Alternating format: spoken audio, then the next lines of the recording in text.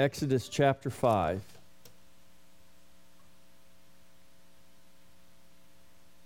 Let's read the chapter. I'll read it and you can follow along. Exodus 5. Afterward, Moses and Aaron went in and told Pharaoh, "Thus says the Lord God of Israel, let my people go, that they may hold a fast to me in the wilderness." And Pharaoh said, "Who is the Lord that I should obey his voice to let Israel go? I do not know the Lord, nor will I let Israel go." So they said, "The God of the Hebrews has met with us. Please let us go 3 days' journey into the desert and sacrifice to the Lord our God, lest he fall upon us with pestilence and with the sword." Then the king of Egypt said to them, "Moses and Aaron, why do you take the people from their work? Get back to your labor." And Pharaoh said, "Look, the people of the land are many now, and you make them rest from their labor." So the same day Pharaoh commanded the taskmasters of the people and their officers, saying, "You shall no longer give to the people straw to make brick as before. Let them go gather straw for themselves, and you shall lay on them the quota of bricks which they made before. You shall not reduce it, for they are idle. Therefore they cry out, saying, 'Let us go and sacrifice to our God.' Let more work be laid on the men, that they may labor in it, and let them not regard false words." And the taskmasters of the people and their officers went out and spoke to the people, saying, "Thus says Pharaoh, I will not give you straw. Go get yourselves straw where you can find it, yet none of your work will be reduced." So the people were scattered abroad throughout all the land of Egypt to gather stubble instead of straw. And the taskmasters forced them to hurry, saying, "Fulfill your work, your daily quota, as when there was straw." And so the officers of the children of Israel, whom Pharaoh's taskmasters set over them, were beaten and were asked, "Why have you not fulfilled your task in making brick both yesterday and today and before?" And the officers of the children of Israel came and cried out to Pharaoh, saying, "Why are you dealing thus with your servants? There is no straw given to your servants, and they say to us, 'Make brick,' and indeed your servants are beaten, but the fault is in your own people." But he said, "You are idle, idle. Therefore you say, 'Let us go and sacrifice to the Lord.' Therefore go now and work, for no straw shall be given to you, yet you shall deliver the quota of bricks." And the officers of the children of Israel saw that they were in trouble after it was said, "You shall not reduce any bricks from your daily quota." Then they came out from Pharaoh and met Moses and Aaron, who stood there to meet them. And they said to them, "Let the Lord look on you and judge, because you have made us abhorrent in the sight of Pharaoh and in the sight of his servants, to put a sword in their hand to kill us." So Moses returned to the Lord and said, "Lord, why have you brought trouble on this people? Why is it you have sent me? For since I came to Pharaoh to speak in your name, he has done evil to this people. Neither have you delivered your people at all." Father, open this word to us. Reveal the gospel to us. Let it be as good seed planted in the good soil of our hearts. Bring forth a righteous harvest of righteous fruit, that you would be glorified in your church, in your people, in all the earth. In Jesus' name, amen. So in Exodus 5, we see here that Moses has now come from the mountain. He's come before the children of Israel. He's performed the 3 signs before the children of Israel that God told him to perform, so that they would believe that he was indeed sent by God. And now they said, "Okay, you are truly from God. You are our deliverer." Now Moses and Aaron go to Pharaoh to convey to Pharaoh that God has commanded that Pharaoh is to let his people go. And what I want us to see in this chapter, what I want to focus on, are 2 questions that we that stand out in this chapter. The first question that stands out is in verse 2. And in verse 2, when Moses and Aaron go to confront Pharaoh, the question that Pharaoh asks in verse 2 is this: who is the Lord that I should obey his voice and let Israel go? Who is the Lord that I should obey his voice? That's the first question that we want to look at. The other question that we're going to look at is in verse 22, asked by Moses. And after Moses goes and he confronts Pharaoh, and it doesn't go the way Moses was hoping or expected it to go, Moses goes back to the Lord after he is chastised by the children of Israel for bringing this trouble upon them. Moses goes back to the Lord, and the scripture records this question that Moses has. Moses asks God when he returns, he says, Lord, why have you brought trouble on this people? Why is it you have sent me? So 2 questions, one asked by Pharaoh and one asked by Moses. And these 2 questions echo the questions that humanity has and continues to ask. We have to consider the first question, the question asked by Pharaoh. Who is the Lord that I should obey his voice? That's really an important question.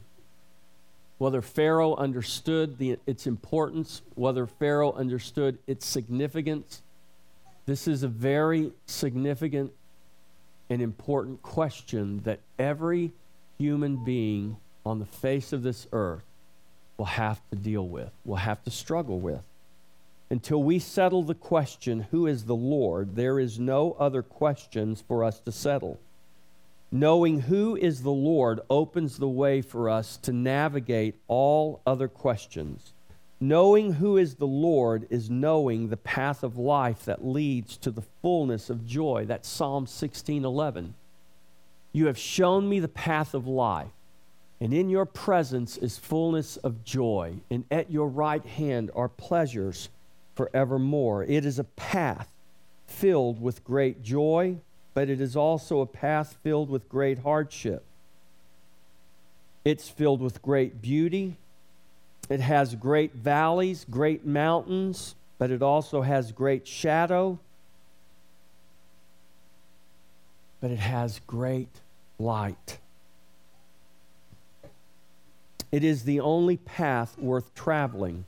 For all the danger, toil, and trouble that we may see and experience, the beauty of the way and the destination make all worth it. I said it on our Sunday school lesson today, and it dovetails perfectly with this message.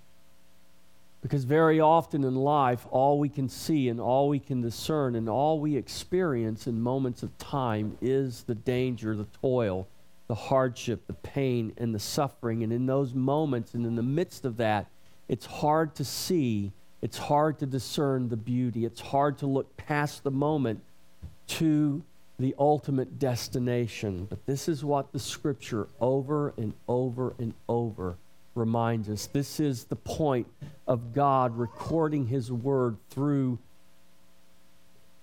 failed and frail men, preserving it for us and giving it to us so that we have this record of how God deals with humanity. We have this record of how God is writing His story. Who is the Lord? We have all at some time or another asked this very question, directly or indirectly. It's a question that continues to be asked by those of the world. It's a question that continues to be asked, whether knowingly or unknowingly, by those who profess faith in the Lord, but oftentimes live consistently contrary to Him. Or we ask the question in our moments of weakness, in our moments of pain, in our moments of suffering, who is the Lord? God, who are you? So let's look at this question, who is the Lord? On one hand, that is a question that is much too deep for us to answer. But on the other hand, I think this question has a very simple answer. It's an answer so simple that if we ignore it, we do so at our own peril. Who is the Lord? In Exodus 3:14, God proclaimed to Moses, when Moses is standing before the burning bush, remember?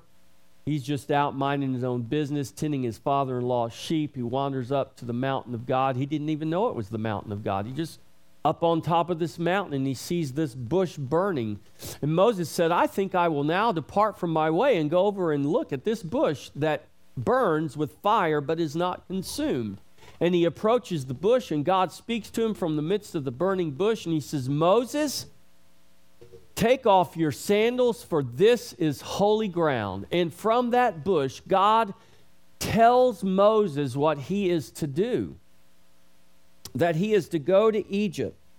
And after God tells him all of this, Moses says, well, God, who am I to tell the people who sent me?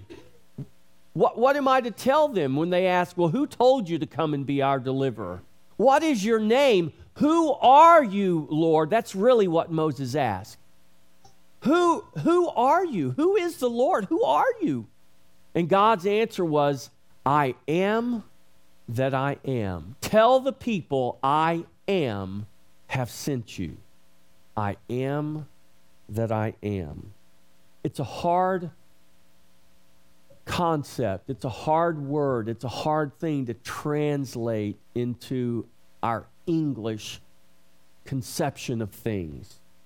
But really, from everything I've been able to read and study, the best translation of what this really means is, I am that I am. I shall be what I shall be. Well, who is this great I am? He is the Lord. He is the Creator and the Savior that commands our worship. The Lord, Yahweh, or we translate it in English, Jehovah. This is His name, and He does not suggest that we worship Him. He does not invite us to worship Him. He does not give us the option to worship. Who He is in His very self-existence, and that's what that name means. It means the self-existent God. You see, He didn't come from some place or someone. He is. He always has been. He always will be. He is right now. I am. He is the self-existent God, and His very self-existence commands worship from His creation. We don't worship because we understand all. We worship because He is. Now, I don't know what you believe, but I believe this to be true. I don't think the birds sing by accident. I believe the birds are worshiping. I don't believe the wind whistles by accident. I believe even the wind and even the things we can't hear, the scientists will tell us that every object emits an electromagnetic field and it can be translated to sound. And I believe the very creation all around us is worshiping its creator. Now, you might not know that, you might not understand that, but it doesn't really matter whether you or I know it or understand it. The reality is that is happening. Why? Because God, in the very essence, in the very reality of who He is, commands worship. And when I mean He commands worship, I don't just mean God says, hey, I'm commanding you to worship me because I'm just a really self-centered guy. No, that's not what I mean. What I mean is His very existence means that worship is going to come forth.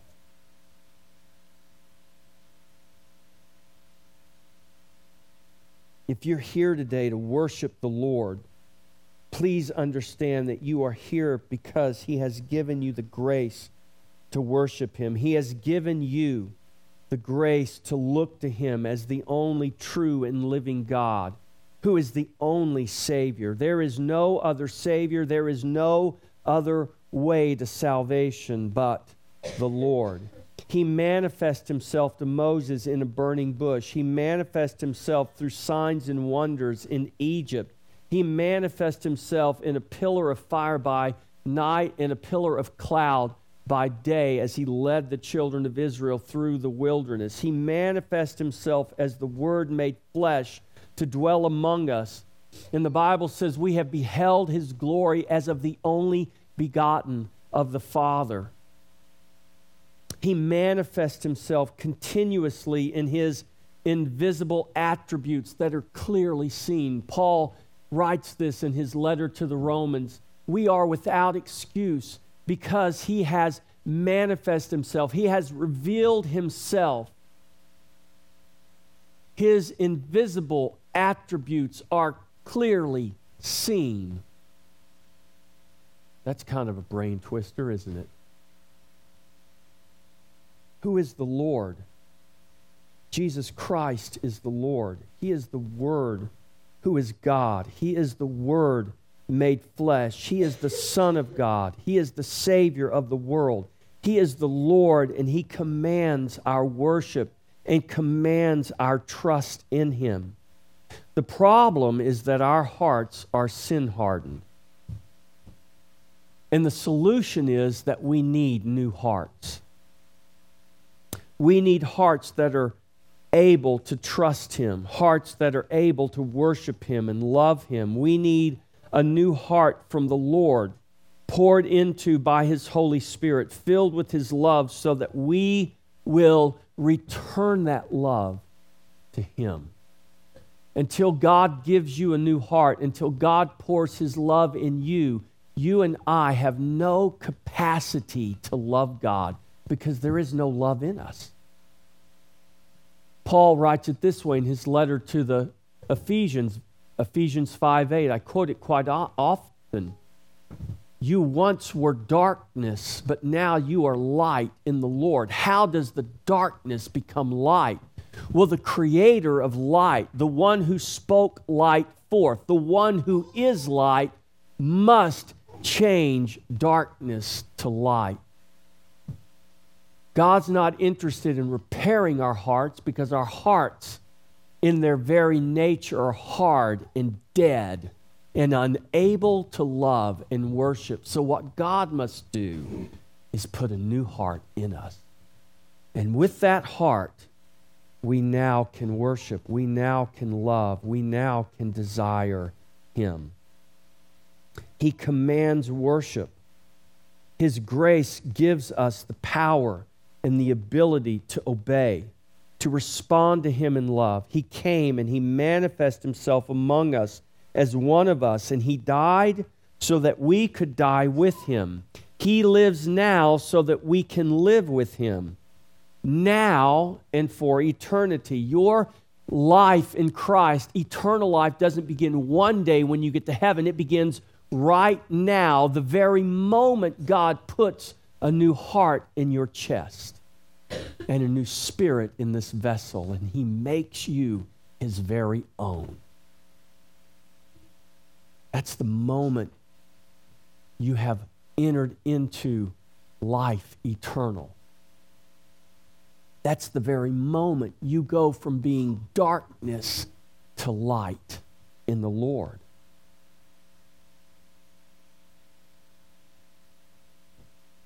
He lives now so that we can live with Him. His death and His life through the cross is given to us by grace through faith. God told Moses that He would harden Pharaoh's already hard heart. You read this, and we looked at this in these chapters preceding chapter 5. We saw this in chapter 4. We saw it in chapter 3. When God tells Moses, He says, Moses, this is what's going to happen. You're going to go down to Egypt.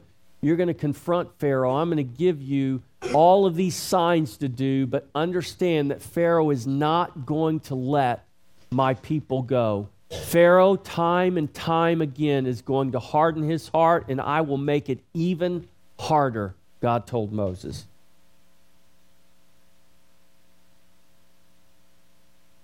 In full unbelief, Pharaoh asks this question: who is the Lord that I should obey his voice? The Lord, by his very self-existence, commands that Pharaoh obey. But Pharaoh, like all of humanity, had a heart hardened by sin. And in Pharaoh's case, God allowed that heart to become even harder. You and I were born with hearts hardened by sin. And the difference between us who trust the Lord and Pharaoh is that God did not allow your heart and my heart to continue to grow harder. But he gave us new hearts, not because we wanted God, but because God wanted us. This goes to the very fundamental foundation of this question: who is the Lord? You see, the Lord is not someone we wanted. The Lord is someone who wanted us. You don't love the Lord today because you woke up one morning and decided to love him. You love the Lord today because God said, you will love me, and I will give you a heart to love me.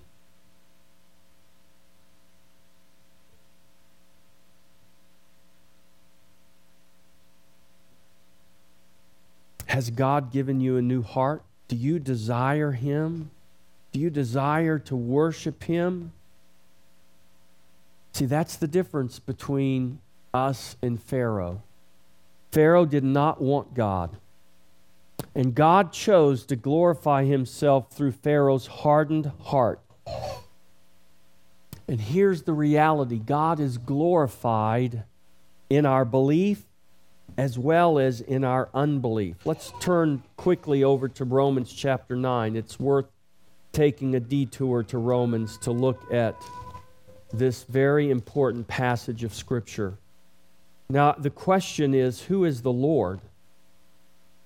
And if we don't understand who the Lord is, it's going to be difficult for us to understand anything else. And this is why there are a lot of confused people in the earth today. Romans chapter 9, let's begin in verse 15. We could begin up farther, but as we're talking about Pharaoh, let's just begin there. Paul is writing to the church at Rome, and he is recounting to them the very things that we are studying right now in Exodus. For he says to Moses, I will have mercy on whomever I will have mercy, and I will have compassion on whomever I will have compassion.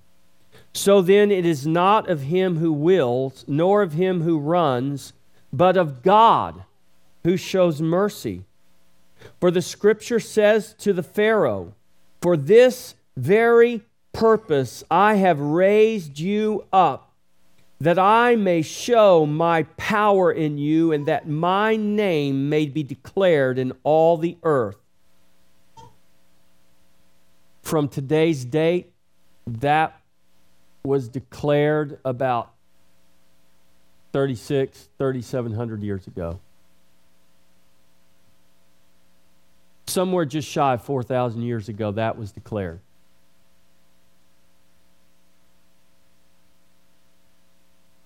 And here we are today, recounting the glory of God, just as God said we would. Verse 18, therefore, Paul writes, he has mercy on whom he wills, and whom he wills he hardens. You will say to me then, here's another question that comes very naturally after that exchange. Why does he still find fault? For who has resisted his will? But indeed, O man, who are you to reply against God? Will the thing formed say to him who formed it, why have you made me like this? He says, for this very purpose have I raised up Pharaoh. What was the purpose of God raising up Pharaoh? God tells us right there, for his glory. That his glory, that his power would be revealed. Through belief or through unbelief, God will be glorified. Who is the Lord that I should obey his voice? Our very life hangs on our answer to that question. We all have to answer this question. And we will answer it sooner or we will answer it later. Who is the Lord that I should obey his voice? Here's what Paul writes in his letter to the Philippians.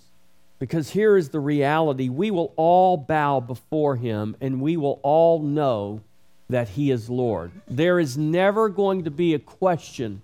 There is going to come a point in time when all humanity, past, present, and future, will bow before the Lord.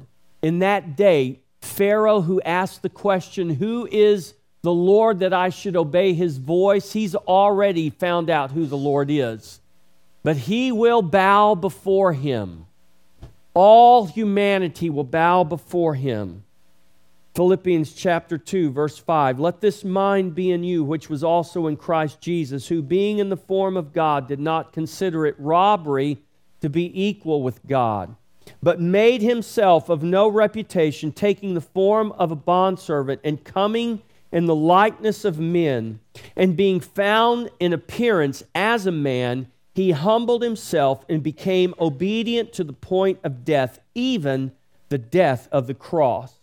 Therefore God also has highly exalted him and given him the name which is above every name, that at the name of Jesus every knee should bow, of those in heaven and of those on earth and of those under the earth, and that every tongue should confess that Jesus Christ is Lord, to the glory of God the Father. If you do not know who is the Lord, cry out to him. Call upon his name. Ask him to reveal himself to you and give to you his grace that will give you eyes to see and ears to hear and a heart to worship and adore him in love. Because there is coming a day, sooner or later, when all creation will know who is the Lord.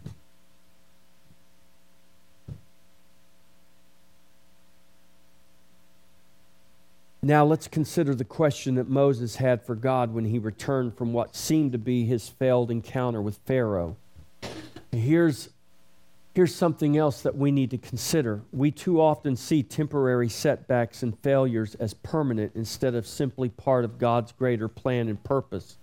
We too often cannot discern the dawn in the midst of our greatest darkness. But the sun has risen and his light is come. Moses asked the same question every believer and every non-believer asks. Why? Why, God? As we consider the question asked by Moses, consider all that led up to that point. Now think about this. Remember, Moses witnesses the burning bush. He finds himself in the presence of God. God performs the miracles for Moses. Remember, he turned his rod into a snake and then back into a rod again. He had him put his hand in his coat, and it came out leprous, and he put it back in, and it came out healthy. Then he had him take water and pour water out, and as it hits the dry ground, it turns into blood. So God does all of these signs, and then he shows Moses all the signs he's going to do in Egypt to make Pharaoh ultimately let the children of Israel go.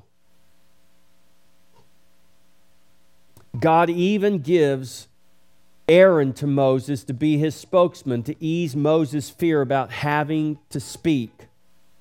God is with Moses as Moses performs the signs for the children of Israel that gave them the confidence to accept Moses as this leader, as this deliverer truly sent by God. And it seemed like a great plan. right? I mean, Moses is standing there seeing these miraculous things happen. He gets a preview of all that God's going to do in Egypt. I mean, what can go wrong, right? Well, the same thing that went wrong in the garden in the beginning, sin. It's what we fail to take into consideration much of the time as we ask, why, God? Why death? Why destruction? Why war? Why turmoil? Why confusion? Why this? Why that? Well, the simple answer is this: because of sin. But if we stop there and we just say, well, it's sin's fault, and we don't understand that God has an eternal plan, and we're in the midst of that, and we haven't seen the consummation of it, we haven't seen the end of the plan yet, but He's told us what the end is. He's shown us what the result will be. We just don't have all the detail of how that's going to all play out, especially in our own lives. While God was showing Moses all of these signs and wonders and building up his confidence, God did not fail to warn Moses also that Pharaoh's heart was hard and that God was going to make it even harder. But with all the demonstration of divine power and God's words of assurance, the hardness of Pharaoh's heart didn't seem to be a problem compared to the power and the promise of God. So Moses goes, and it doesn't turn out the way that he thought it was going to turn out. Now, God never promised that He will tell us exactly what or how things will happen. He does promise us that whatever and however things happen, that they are working together for good and for glory. God did tell Moses, you're going to run into opposition. He didn't tell him exactly what that opposition was going to look like, how hard, how difficult, how long it would be, but He also told Moses, this is what's going to happen. I will deliver the children of Israel. And somewhere between point A and point Z, we kind of lose touch with reality, and we want to go from point A to Z all in one fell swoop, but not have to deal with the realities of how God actually is going to bring about that plan and that deliverance. And this is where Moses was. God never promised Moses that it would be easy or painless, but He did promise the ultimate result would be deliverance. God's promise to us is the same. Life is not easy or painless, but God has given to us every spiritual blessing in the heavenly places in Christ. This is what is recorded for us in Ephesians, the first chapter.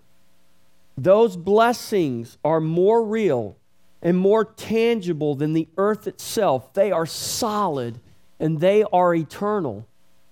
Every spiritual blessing in heavenly places doesn't mean they're tucked away for us somewhere to get one day when we get there. What that means is they are real now. They are ours now. They are heavenly. That means they're eternal. They can't pass away. They can't be taken away. They can't be stolen away. They are secured for us in Christ, and they are ours now.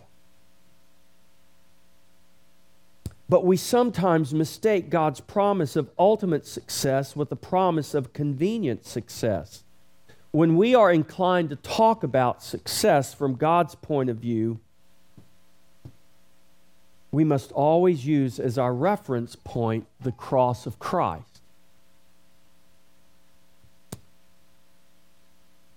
But we don't like to talk about the cross because the reality is the cross is not a pleasant thing, though it is a glorious thing. Do you understand the difference between a pleasant thing and a glorious thing? All things that are glorious are not necessarily pleasant. If we were able to see God face to face right now in all of His glory, it would be terrible. We would faint with fear. That doesn't make God less good. That doesn't make God less gracious. That's just who God is. And God is so beyond our ability to comprehend him, he had to send his son in the likeness of human flesh so that we could just be in his presence and not be totally freaked out and die of a heart attack. He made us in his image so that his son could come among us. But though Jesus looked like a man, though Jesus took on the likeness of human flesh, and Jesus was a man, he was God, he was no less glorious than the Father. And what God is doing in the earth today is no less glorious than what God did in Egypt. It's no less glorious than a burning bush that's not consumed. Though we'd all just be amazed if we saw that. It's no less glorious than a Red Sea split wide open. It's no less glorious than a pillar of fire, a pillar of cloud. What we have right now is no less glorious than that. The question is, do we have eyes to see it? Do we have hearts that capture it, and minds that know it? When we consider the cross of Christ, we come to the stark reality that there was nothing convenient or easy about it. But to say it was a success would be an understatement more vast than we can imagine. It was much, much more than just a success. Though it didn't look very successful, did it? The Son of God beat to a pulp, a bloody pulp, nailed to a tree, doesn't look like success in human terms. And this is why we must have eyes of faith to see beyond our humanness. That we need to have eyes that are eternally focused to see beyond the temporal. And being able to do that is being able to deal with this first question that we ask: who is the Lord? And when we begin to understand who the Lord is, then the questions why begin to fall into place. I didn't say all the answers fell into place. I said the questions why begin to fall into place because we begin to understand who the Lord is. And that God works very differently than we work. God thinks very differently than we think. God deals very differently than we deal, and thank God he does.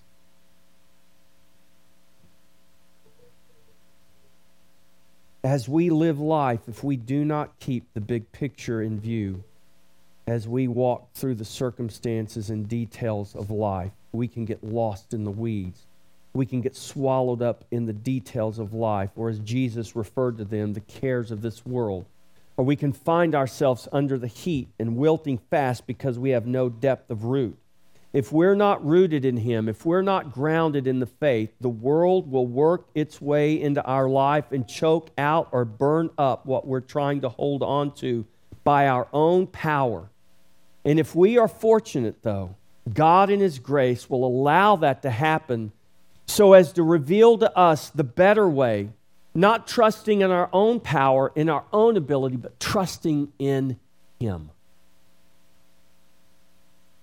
Just when we think we've heard from God, just when God has come through for us and demonstrated his power and glory, God allows us to walk into a situation or circumstance that takes us in the opposite direction from where we thought God was going.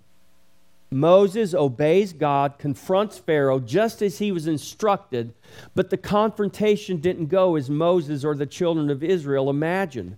Pharaoh's response was basically this: "Oh, your God wants you to leave Egypt? Well, who is this God of yours that I should obey him?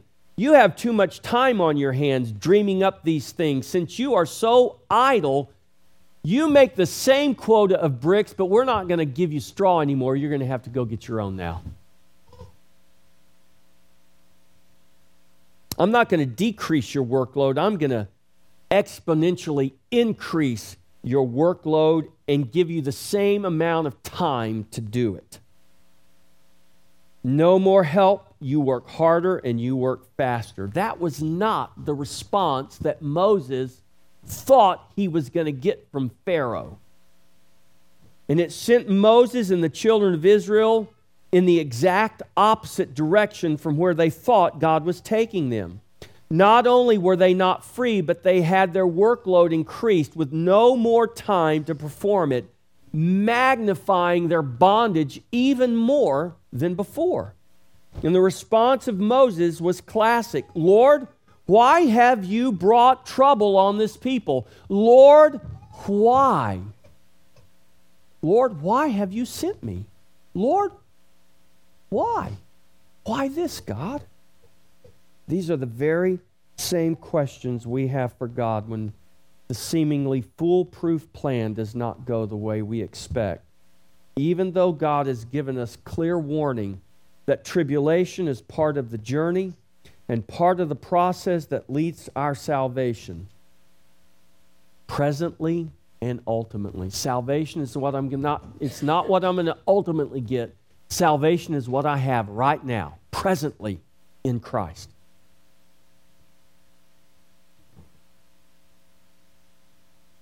We must keep our eye on the prize. What's the prize? Christ is the prize. God is the prize. It's not my prayer answered. It's not the thing I want that God gives me. It's not the thing I need that God gives me. That's not the prize. We want to think that's the prize, but that's not the prize. Christ is the prize.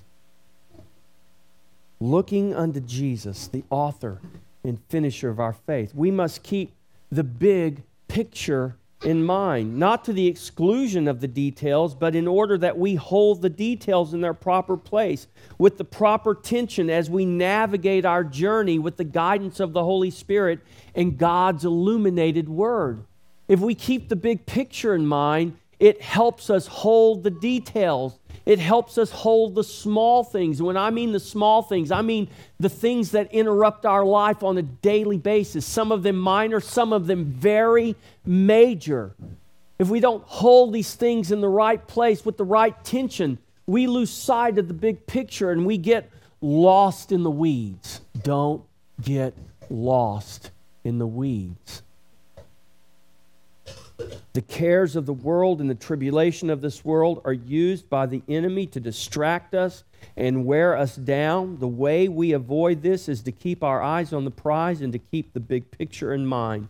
And when we find ourselves getting lost in the weeds, either by lust, the lust of this world, or the care and tribulation of this world, we need to repent and turn our hearts to Jesus. When we begin to lose focus of the big picture, when we begin to lose focus of the prize and we find ourselves caught and lost in the weeds, that's when we know we need to repent. We need to turn our hearts back to Jesus. We must remember and know that His grace is sufficient. When life does not go the way we desire or expect, when circumstances seem more than we can handle, God reminds us that His grace is sufficient. When all else fails, and that does happen, God's grace never fails. The only way we can do anything, the only way we have anything, the only way we are anything is by His grace. It's by His grace that we have been given the prize and we have eyes to see it. It is by grace that we have been given a mind to keep the big picture. It is by grace that the weeds do not catch us. It is by grace that we find the sufficiency of grace that carries us through. All things are by His grace. It is by grace that we know that He is the answer to all of our questions. That may sound like a very simplistic thing, but it is a very true thing, church. Whatever questions we have, He is the answer. Until God's saving grace captures us, our sin-hardened hearts continue to grow harder. We will go through life with our eyes on the wrong prize, with a small view in mind, caught in the weeds and never finding sufficiency in anything or anyone. We will be forever searching and never finding until it's too late. That day your knee bows before the Lord is not the day you want to figure out who is the Lord.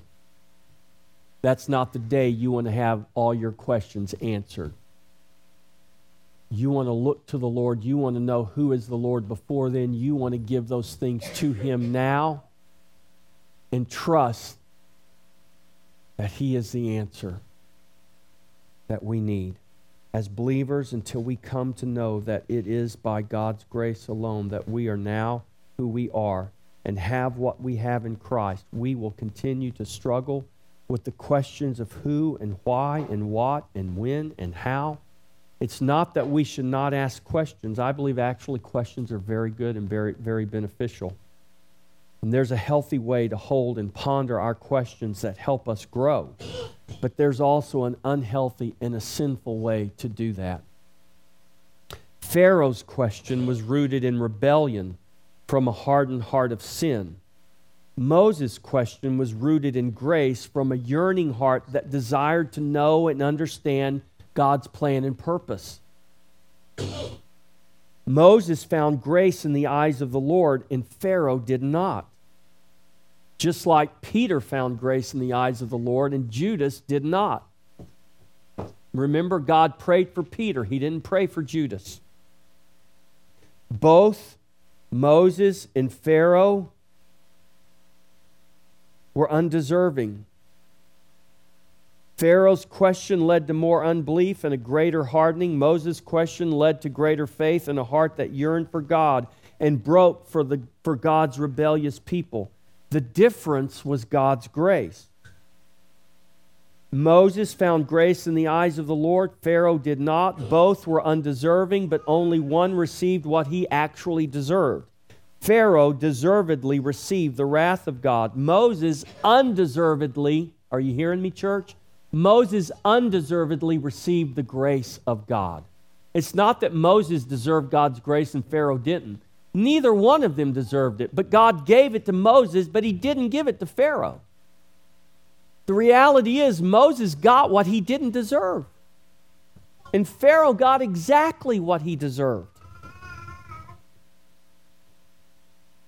I'm going to trust that you're here today because God has given you not what you deserve, but He's given to you what you don't deserve.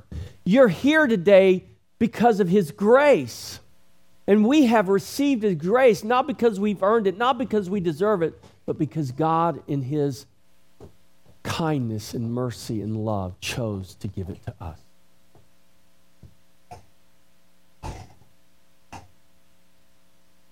The difference was not in the men. The difference was in the will of God. Who is the Lord? He is the God and Savior that commands your worship and your love. Why, Lord? God knows why He does what He does. He determines your part in what He does, down to the time and place of your birth, to the time and place of our death, and all things in between.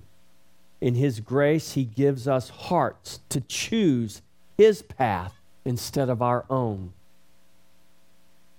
You know, Moses didn't have to go to Egypt. Well, why did he then? Because God gave him a heart to obey and go. The same reason you and I obey, because God gives us a heart to choose His way instead of our own. By His grace, we can choose to see the gift and the beauty, or we can choose to harden our hearts even more. Your salvation is not because of you and who you are. It is because of God and who God is. He is the who, and He holds the why. He has no obligation to explain to us, but we have every obligation to trust Him, worship Him, and love Him. Here is what the Bible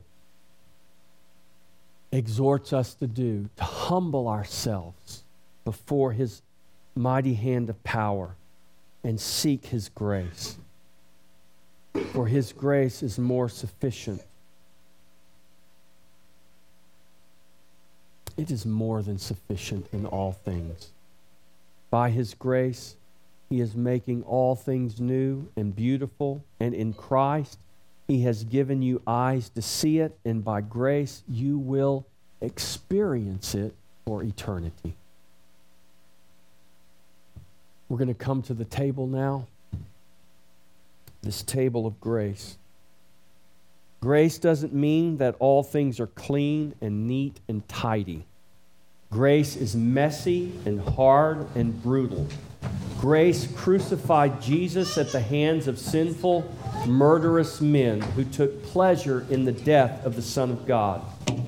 The grace that allowed the murder of the Son of God is the same grace that has brought a new creation, that is taking all the broken things and making them better for having been broken. Church, that is what this table celebrates. It celebrates God taking all the broken things and making them better for having been broken.